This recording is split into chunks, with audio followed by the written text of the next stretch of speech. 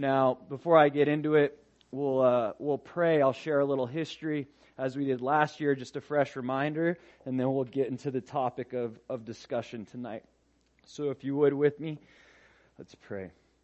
Lord, we thank you for so much, Lord, and personally, I don't think I thank you enough for all the things that you've done in my life and in our life as a body of Christ. And there's so many things to be thankful for. How you provide for us physically, financially, spiritually, emotionally. You truly are a good Father, and you provide every single thing we need. Not always everything we want, but everything we need, Lord. And we just thank you so much for that. I pray that this message in your word would just really carry on, not just through the night, but even into tomorrow, Lord, and we would be able to just hear your heart behind Thanksgiving and how we're supposed to respond. And Lord, we would glorify you in all that we find our hands to do, Lord. So give us grateful hearts. We love you. In your name, amen. All right. So history of Thanksgiving. It was back in 1620 that you had about 102 settlers leave from Plymouth, England to travel to the New World. Now, the reason that they traveled to the New World was specifically for religious freedom. That was the primary purpose. So they ended up landing in Cape Cod, Massachusetts just before winter, around November. It was about a 66-day journey. So think about it, 2 months on a boat crossing the Atlantic, pretty brutal, only to get there and recognize obviously that winter's right around the corner. So we see that about half of the people actually died that first winter, but the other half, they made it to spring, and luckily they were introduced to some Indians.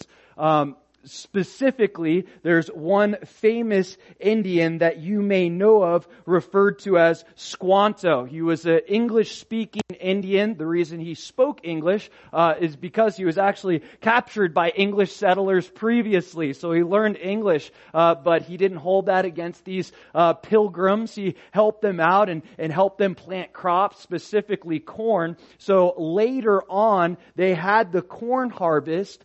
This would be that next November, so about a year later, in November 1622, after the corn harvest, all these people are surviving, and a lot of it obviously was because of God's provision, but also using the friendly Indians to make this happen. So they were able to survive, and they had this 3-day feast. So technically, Thanksgiving should be a 3-day feast, in my opinion. But that's originally what it was when they originally started it. Now, Thanksgiving didn't become a national holiday for over 200 years later. Actually, in around the 1860s, Abe Lincoln, he instituted it as a national holiday. And the reason he did it was because it was in the midst of the Civil War, right? So you have brother killing brother, just madness happening across the country. And he said, hey, let's get back to our roots, why we initially came here, why our forefathers came here. It was for religious freedom. And what he challenged the whole nation to do was to pray for those who were suffering, to pray for the widows that came through the war, pray for the orphans, those that are now fatherless. Pray for all these people that have been affected by the war, regardless of what side you're on. Abe Lincoln, in his wisdom, he knew one thing, that only through God could he bring restoration to the United States after this Civil War. So he brought God into the mix, really established Thanksgiving and it becoming a national holiday on prayer. That was really one of the roots of it. In fact, I'll read part of his speech. He prayed this. He encouraged the nation to pray this. Commend to His, speaking of God, commend to God's tender care all those who have become widows, orphans, mourners, or sufferers in the lamentable civil strife, and to heal the wounds of the nation. This is really what it was about. It was a prayer of unity, regardless of which side you were on. And again, remembering how the nation got established from these pilgrims, from these early settlers. Their reason for coming to the New World wasn't just to pursue prosperity. It was mainly to pursue religious freedom. That was the main point in why they came over. And at the same time, obviously, thanking God for His provision in their lives and being able to survive these new circumstances that they weren't familiar with. What it wasn't about was a turkey. Okay? It wasn't about a turkey, right? And honestly, a lot of historians will say they probably didn't even eat a turkey on the first Thanksgiving. It's ultimately about being thankful for our religious freedom and God's provision. Okay? So the title of this teaching is Being Thankful for Freedom. Being thankful for freedom. This was the primary reason the pilgrims risked their lives, and many of them died for this cause. They risked their lives in the pursuit of religious freedom. This is point number one. We're free to worship. We're free to worship. And this is big, and I don't think we understand how big this is. And I'm specifically talking about in this country. We're free to worship Christ in this country. Now, I'm not taking anything away from the fact that they've taken prayer out of schools and they're trying to kick God out of the country. I get all that. But in comparison, we have freedom to worship Jesus Christ in this country. That's a huge deal. And the reason that we're given that freedom is because our forefathers basically built the foundation of this nation on Judeo-Christian values. That's why. When you look at other religions, they don't allow for freedom of worship. When you look at religions that the primary religion in the country is, say, Islam, or even Hinduism, or Buddhism, you know what happens if they know you're worshiping Jesus? Nothing good. A lot of times, they'll kill you. There isn't religious freedom in many countries that practice these other main forms of religion. And we all know about some of the things that ISIS is doing across the world. They're like really out to get the Coptic Christians in Egypt right now to kind of start a revolution and ultimately throw the government overthrow the government. But there's so many different stories that are so disturbing. And I was going to show you a video tonight, but I didn't know if there was going to be kids in the room. So I decided not to. But I'm going to read you a little story of something that happened recently. This was written May 26th of this year. Okay? This is in Cairo, Egypt. Dressed in military fatigues, the gunmen waved down the bus filled with Christian pilgrims as it wended its way down a dusty side road in the desert of western Egypt, headed toward a monastery. Claiming to be security officers, the gunmen ordered the passengers to get out. They separated the men from the women and children and instructed them to surrender their mobile phones. They told the men to recite the Shahada, the Islamic declaration of faith. Basically, the Shahada is only Allah is God and Muhammad is His messenger. They're telling them to recant their faith, that they don't believe in Jesus and they believe in Allah and Muhammad. Okay, this is what they're trying to get them to force. They're trying to force these Christians to do. So look what the men do. It says, when the men refused, the gunmen opened fire. At least 28 people were killed, several with a single shot to the head. According to the Egyptian authorities and relatives of the victims, several of whom were children, the attack on Friday in Menya province, 120 miles south of Cairo, was a cold-blooded escalation of sectarian violence targeting minority Christians that has left more than 100 people dead since December and shaken the country's government. They're just out killing Christians because they believe in Jesus. That's it. And they say, hey, if you don't recant your faith and say, no, we're going to believe in Allah and Muhammad, you're going to be killed. When you look at what happens in other countries, many countries don't have religious freedom. There are few countries that actually have the religious freedom that we have. In many countries, the consequences for saying that you're a believer in Jesus Christ is literally your life. We're lucky to be able to worship Christ freely in this country, and we should be extremely thankful for it.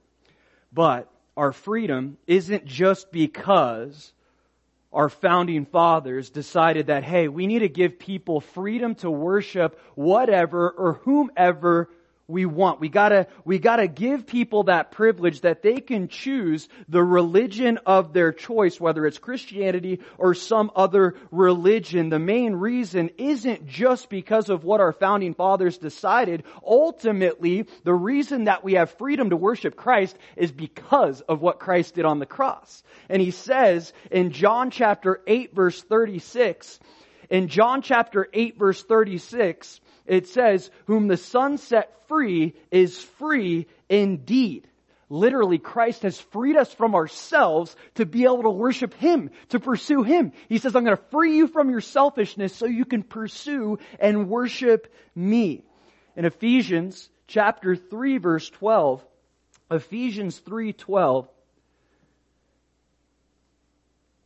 it says, or look at 11 for a little context. It says, according to the eternal purpose which He accomplished in Christ Jesus our Lord, speaking of Christ crucified, it says, in whom we have boldness and access with confidence through faith in Him. That word access is also translated freedom.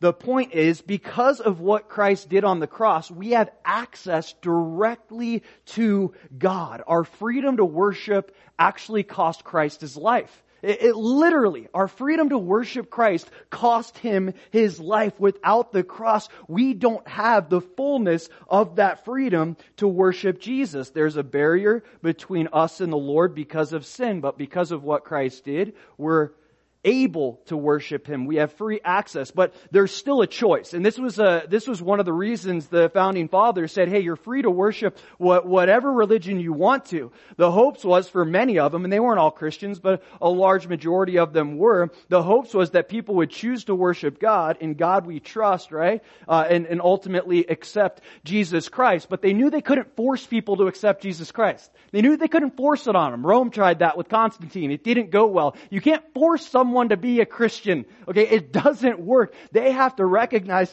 that they have a choice. They have freedom to choose Christ. And we have freedom too. We have freedom to worship Christ. We have to make the decision, do I want to be a worshiper of Jesus Christ or not? Do I want to worship Christ today or not? Jesus has several encounters with many different people. And one, in Matthew chapter 19, we see this encounter He has with this guy. We call him the rich young ruler, right? And the rich young ruler, he's called the rich young ruler. Why? Well, because he was rich and he was young. Okay, he had a lot of stuff, had many possessions, and he basically asked Jesus, what do I have to do to get saved? And Jesus basically, through a series of questions and dialogue, ultimately said, hey, give all your stuff away to the poor and follow Me. What was He asking them to do? Lay down your idols, because you can worship no other God before Me. So you either worship Me or you worship the lifestyle that you're practicing now.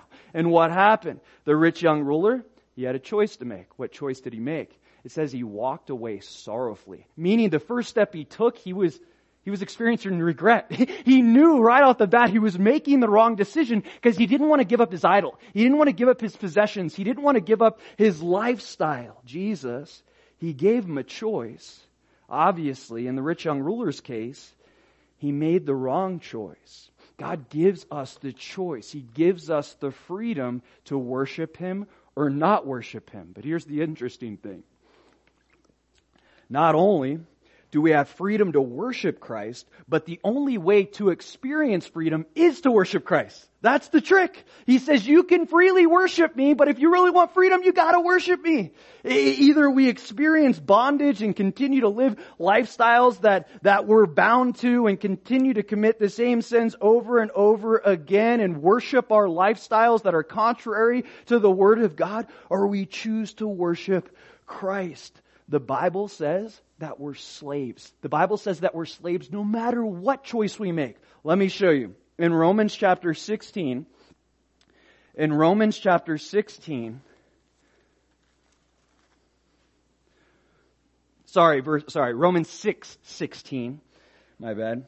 Romans 6:16, it says, Paul writes, do you not know that to whom you present yourselves slaves to obey, you are that one slaves whom you obey? Whether of sin, there's two options. Whether of sin leading to death or of obedience leading to righteousness. But God be thanked that though you were slaves of sin, yet you obeyed from the heart that form of doctrine to which you were delivered. Meaning, Paul's saying that we've all been born into slavery, and every single human being has literally been born into the bondage of sin. So we can choose to continue to be slaves to sin, or instead we can choose to be slaves to Christ. The trick is the only freedom we'll ever experience is choosing to be a slave to Christ. Because only through Christ can we be freed from ourselves. So he says, hey, you want freedom? It ultimately comes down to being a slave, because I'm a good master and I love you and I want you to experience freedom, but it's only going to come through relationship with me that's expressed through obedience. You choose what you're a slave to. Paul says we're going to be a slave to something regardless.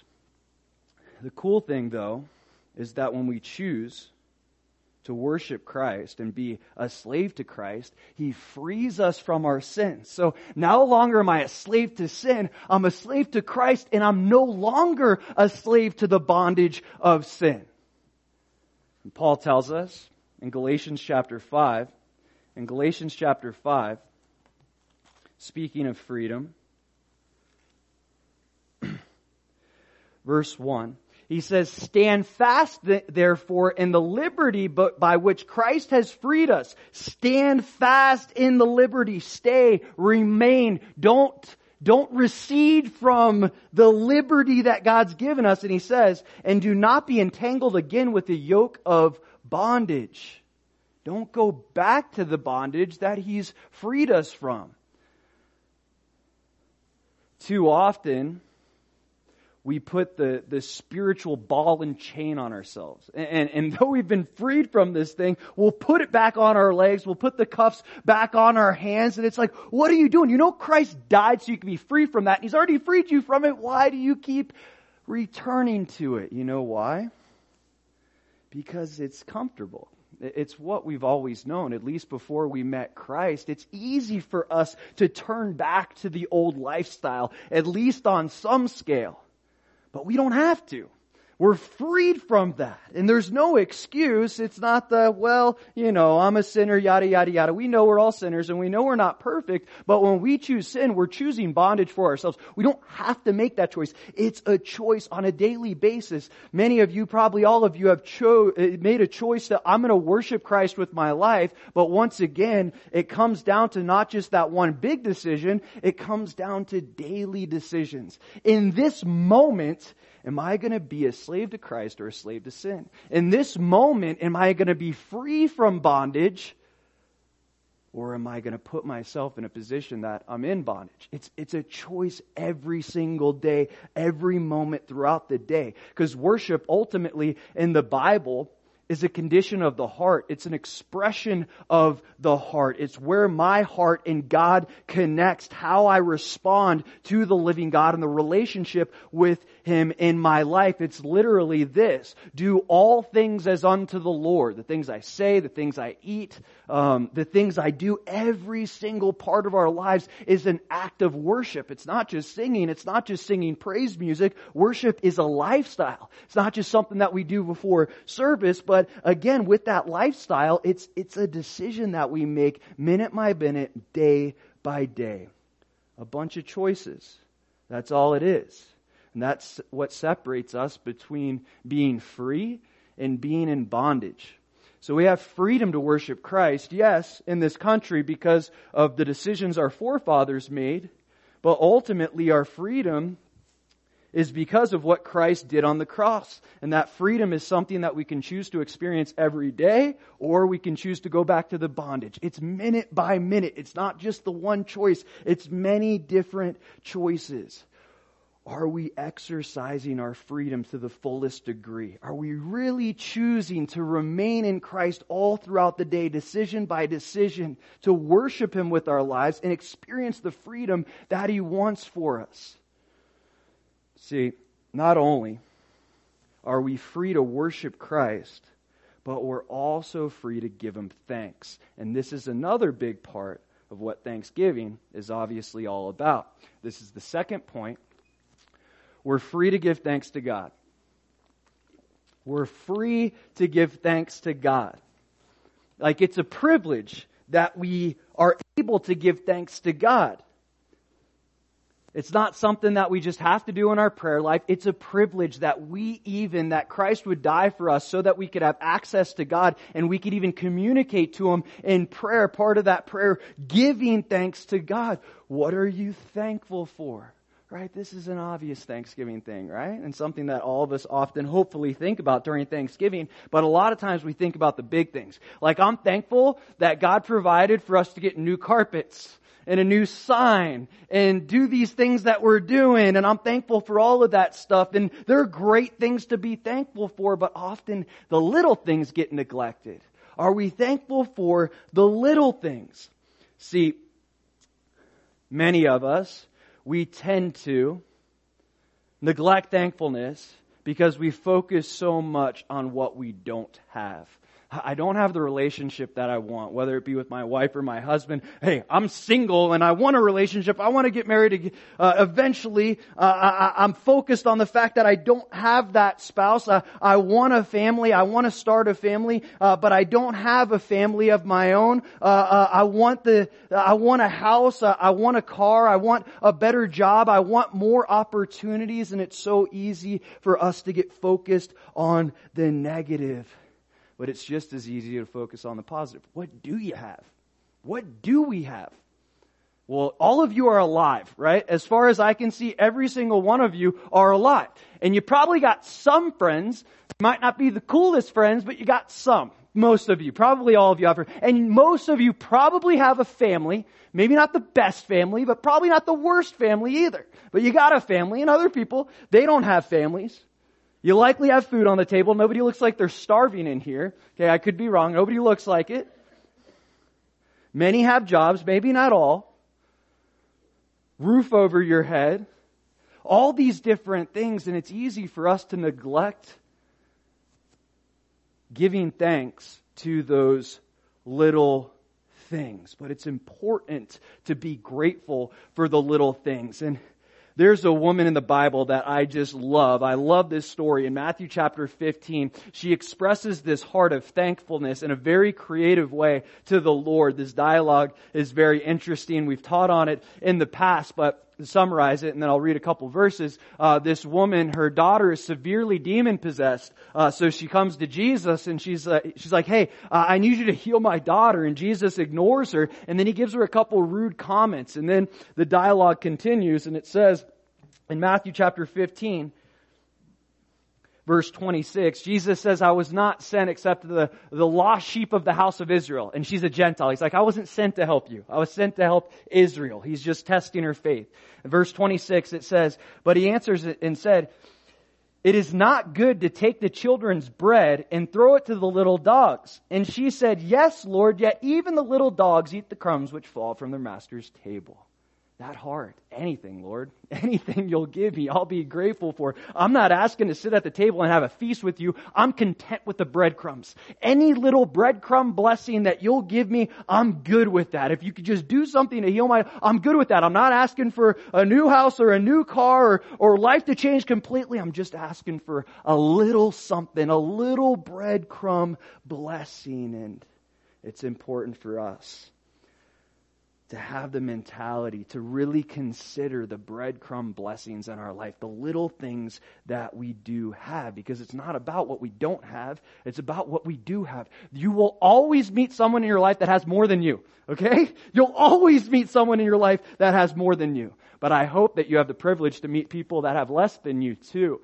And I know, and as well as people in this room, I've had the privilege to go to quite a few third world countries and spend decent amounts of time there, from El Salvador to Belize to Guatemala to Liberia, quite a few different places. And I love those places. But when you look at the people and their lifestyle, we're talking about some of these places, they're living in mud huts with no flooring, bugs everywhere, the food that they have, rats sometimes, like stuff that you wouldn't really want to eat. Some of the things that they have, their provision and what they're grateful for, it is so small compared to what we have. It is so small. And they're so grateful for anything. Like we're talking about a tin roof and they're like, oh my gosh, like provision from God. This is amazing.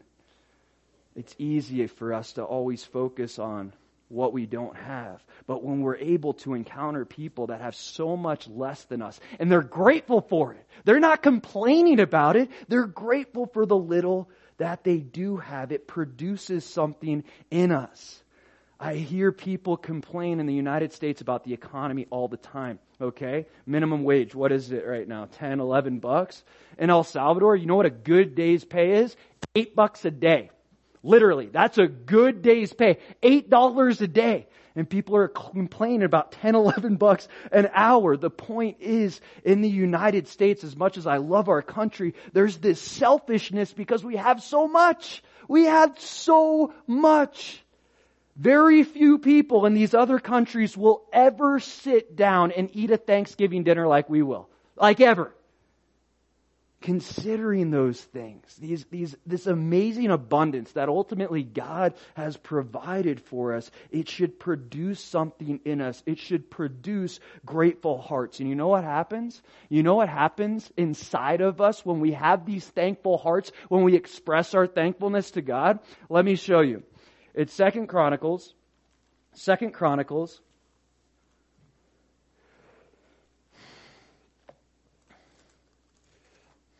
Second Chronicles, which would be after First Chronicles, and after First and Second Kings. 2 Chronicles chapter 5. Let me read it for you. Verse 13. Indeed, so the ark was brought into the temple, okay?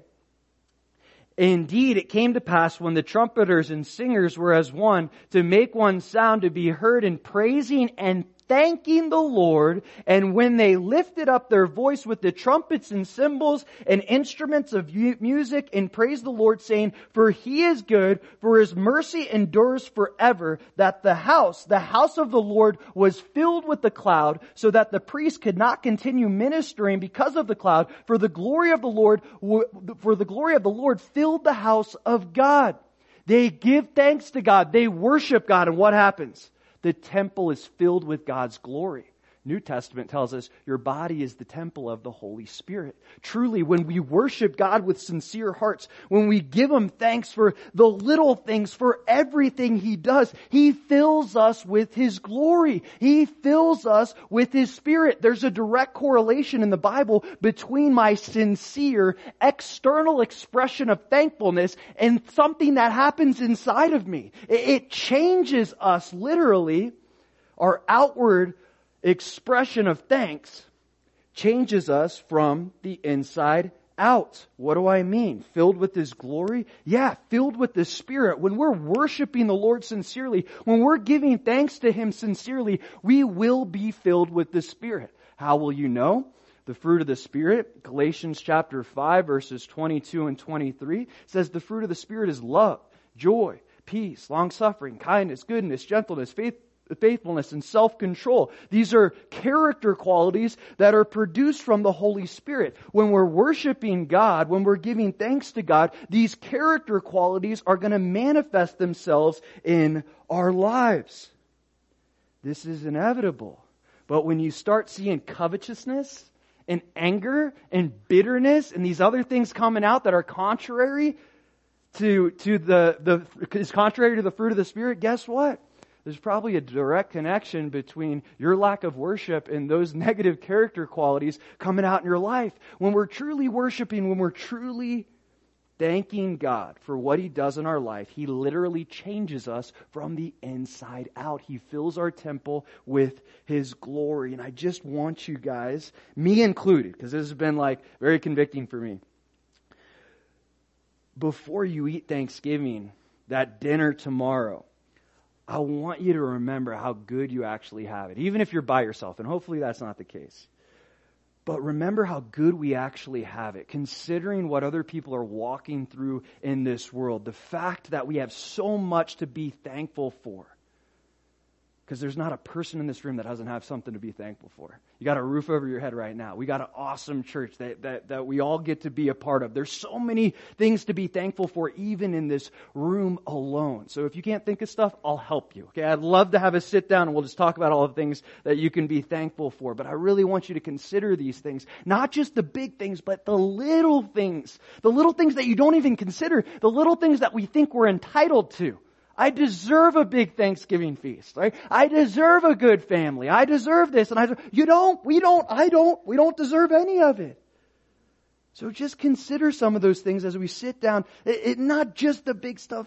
Focus a little bit on the little stuff that you know in your heart you're not even really thankful for until you have to think about it like, wow, I have this and God didn't know me anything. The wages of sin is death.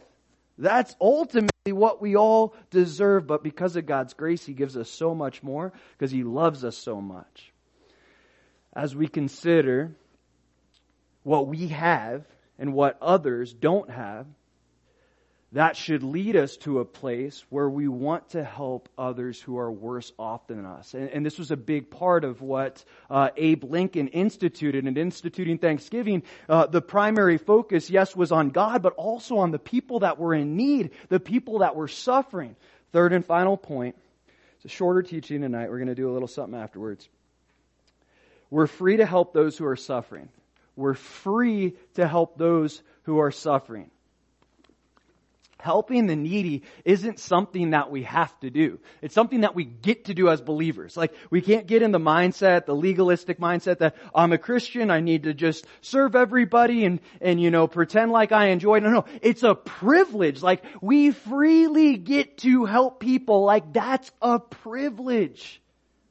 See, Christ, He used His freedom in this world to do just that, to help the suffering. In fact, that's what He says He came to do. Let me show you. In Luke chapter 4,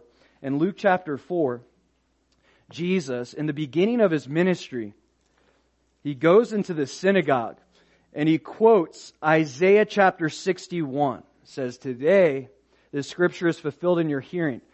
But more importantly, I want to focus on what this actually says. Look at verse 17 for context.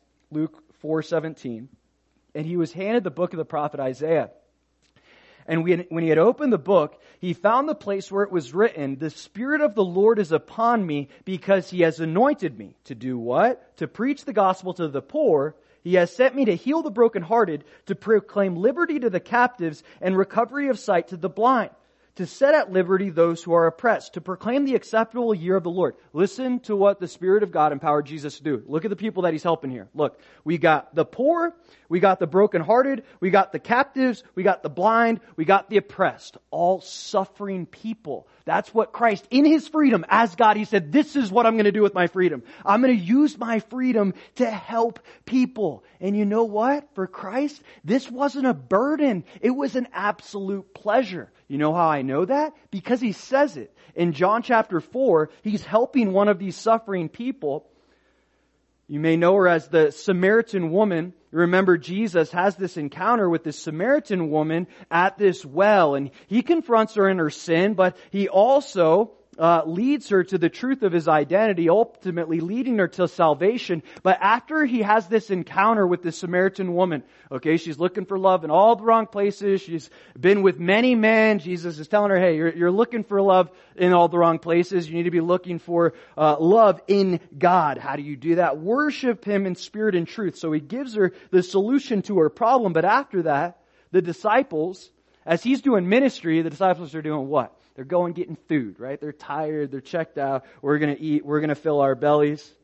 And look what Jesus says. He has this dialogue with the disciples after this. Verse 33, therefore the disciples said to one another, has anyone brought Him anything to eat? Jesus said to them, my food is to do the will of Him who sent me and to finish His work. Jesus hadn't eaten anything. They just traveled many miles on foot. And Jesus says to the disciples, you know what? While you guys were eating food, I was eating spiritual food. While you guys were stuffing your faces in the marketplace, I was ministering to a woman. And guess who's more satisfied right now? I am. Jesus, He used His freedom to minister to suffering people, and it brought satisfaction. It brought fulfillment. It brought purpose.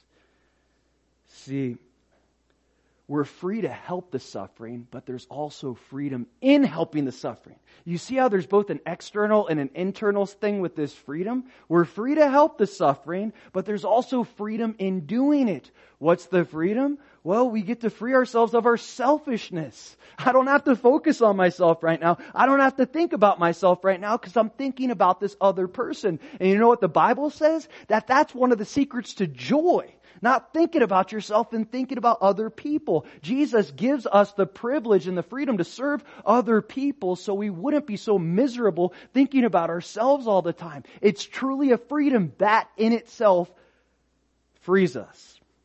Now, if Jesus is the way, and He shows us the way that we ought to live as human beings, human boys or girls, human beings, then we ought to follow His example. And He says this, hey, if you're mine, you're going to do this kind of stuff, right? He actually says it like this in Matthew chapter 25. We taught about this a few weeks ago.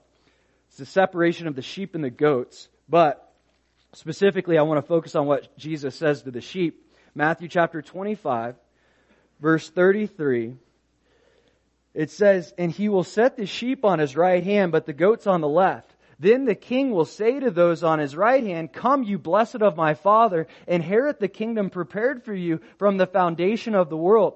For I was hungry and you gave me food. I was thirsty and you gave me a drink. I was a stranger and you took me in. I was naked and you clothed me. I was sick and you visited me. I was in prison and you came to me. Then the righteous will answer Him, saying, Lord, when did we see you hungry and feed you, or thirsty and give you drink? When did we see you a stranger and take you in, or naked and clothe you? Or when did we see you sick or in prison and come to you? And the king will answer and say to them, assuredly I say to you, and as much as you did it to one of the least of these my brethren, you did it to me. See, the Lord's heart is that His sheep would obviously follow His example and do the things that He was doing, taking care of those who are suffering, ministering, lending out a hand. And you know what I think we do generally really well at this church? I think we do a really good job of this. Obviously, we could always do better, but between food ministry and just some of the things that different people do in this church, I'll give you an example. I won't give you names. Like today, I'm aware of several guys from our church going and helping another family in our church chop wood all day long. And you look at something like this, and these guys, they got full-time jobs, they got big families, they're really busy, but they're doing something. Why? Not just because Christ said that they should be servants. They want to do it. They want to do it. Why? Because they understand where Christ is coming from when He says, my food is to do the will of Him who sent me. There is a satisfaction, there is a pleasure in helping those who are in need. The Lord, He gives us this freedom so we can be free from ourselves, but we don't always look at it that way. I gotta serve. No, you don't have to. You get to. And the Lord uses that to free you.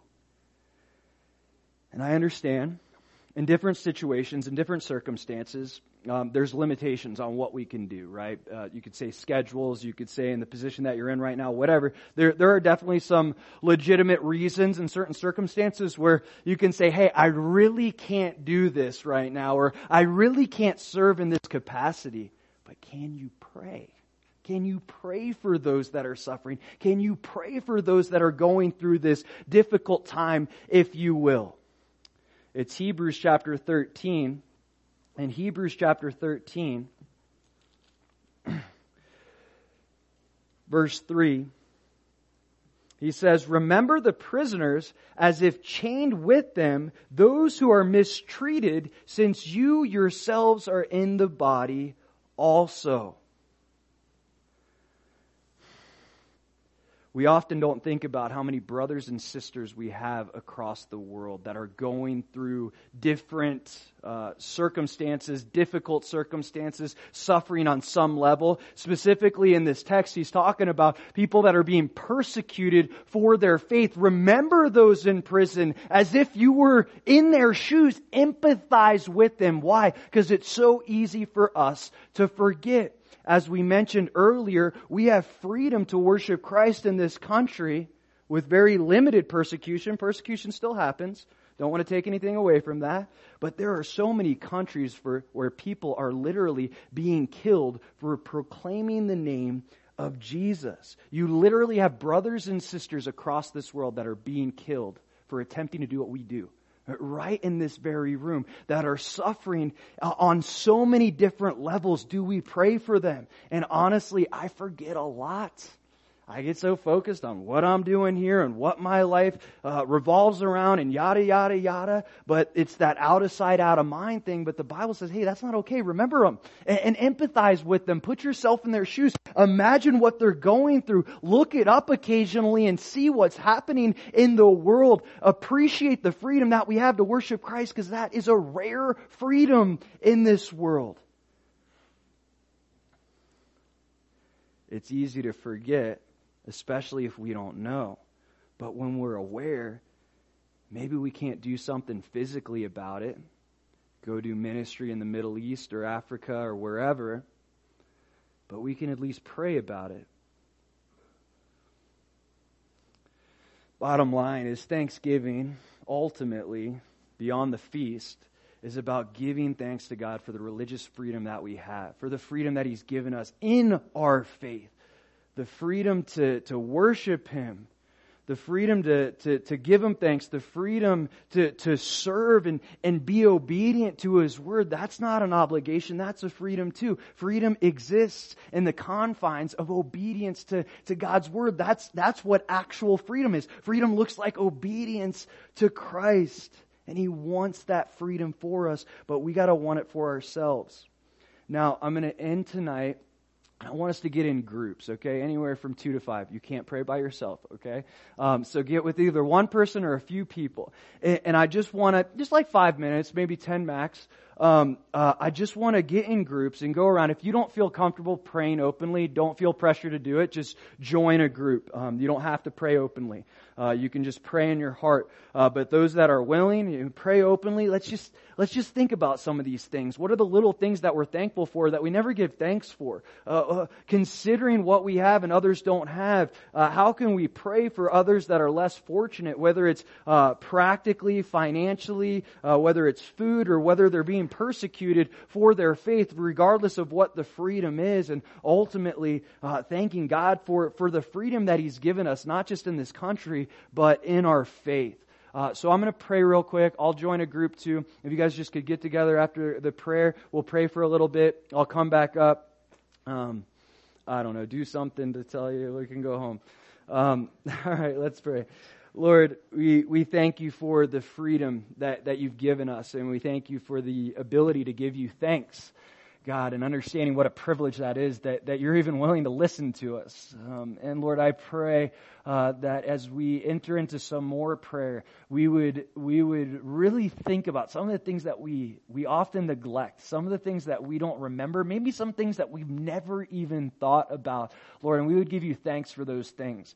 At the same time, Lord, we would pray for those around the world that are suffering, whether they're widows, orphans, whether they're experiencing poverty or some type of financial, physical drought, persecution. So much going on in this world, and it's so easy for us to get focused on ourselves. Lord, I pray that we would have hearts of thanksgiving, and those hearts would rub off on the people around us. As we see in Your Word, You truly change us from the inside out when we worship You and give You thanks. So we ask that would happen as well. We love You.